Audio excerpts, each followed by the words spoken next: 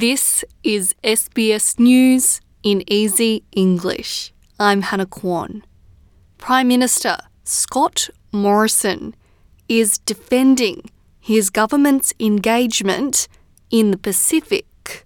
The federal government has faced criticism from Labor for sending their Pacific minister to the Solomon Islands over a week ago before its deal with China was signed, instead of sending a senior representative of the government.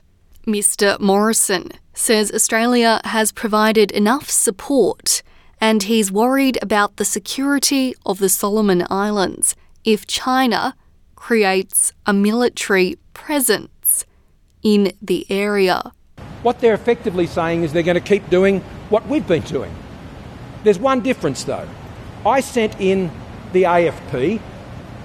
The Labor Party wants to send in the ABC when it comes to their Pacific solution. Meanwhile, Labor says it will boost Australia's official development assistance program by $525 million over the next 4 years to Pacific countries and Timor-Leste. Labor's spokeswoman for Foreign Affairs, Penny Wong, says the policy is focused on infrastructure, broadcasting, a Pacific labour scheme, and climate.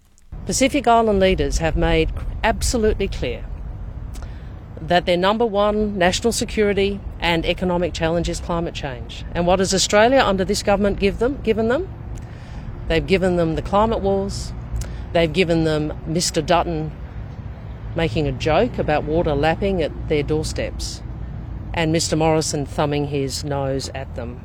Kim Jong-un says North Korea is speeding up development of its nuclear weapons.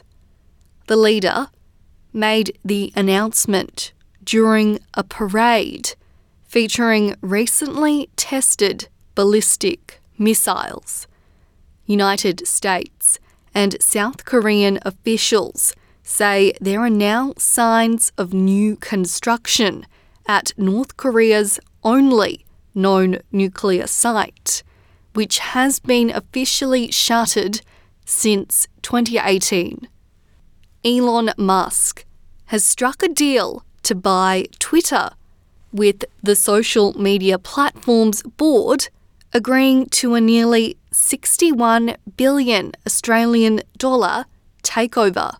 Mr. Musk is describing himself as a free speech absolutist and says several changes will be made under his leadership, including content moderation. In sport, Carlos Alcaraz has become the youngest men's tennis player to move into the top 10 Association of Tennis Professionals rankings since Rafael Nadal. The Spaniard is now ranked number 9, just a little over a month shy of his 19th birthday.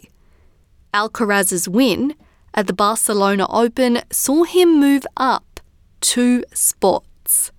He beat fellow Spanish player Pablo Carreno Busta 6-3, 6-2 in the final. You've been listening to SBS News in Easy English. I'm Hannah Kwan.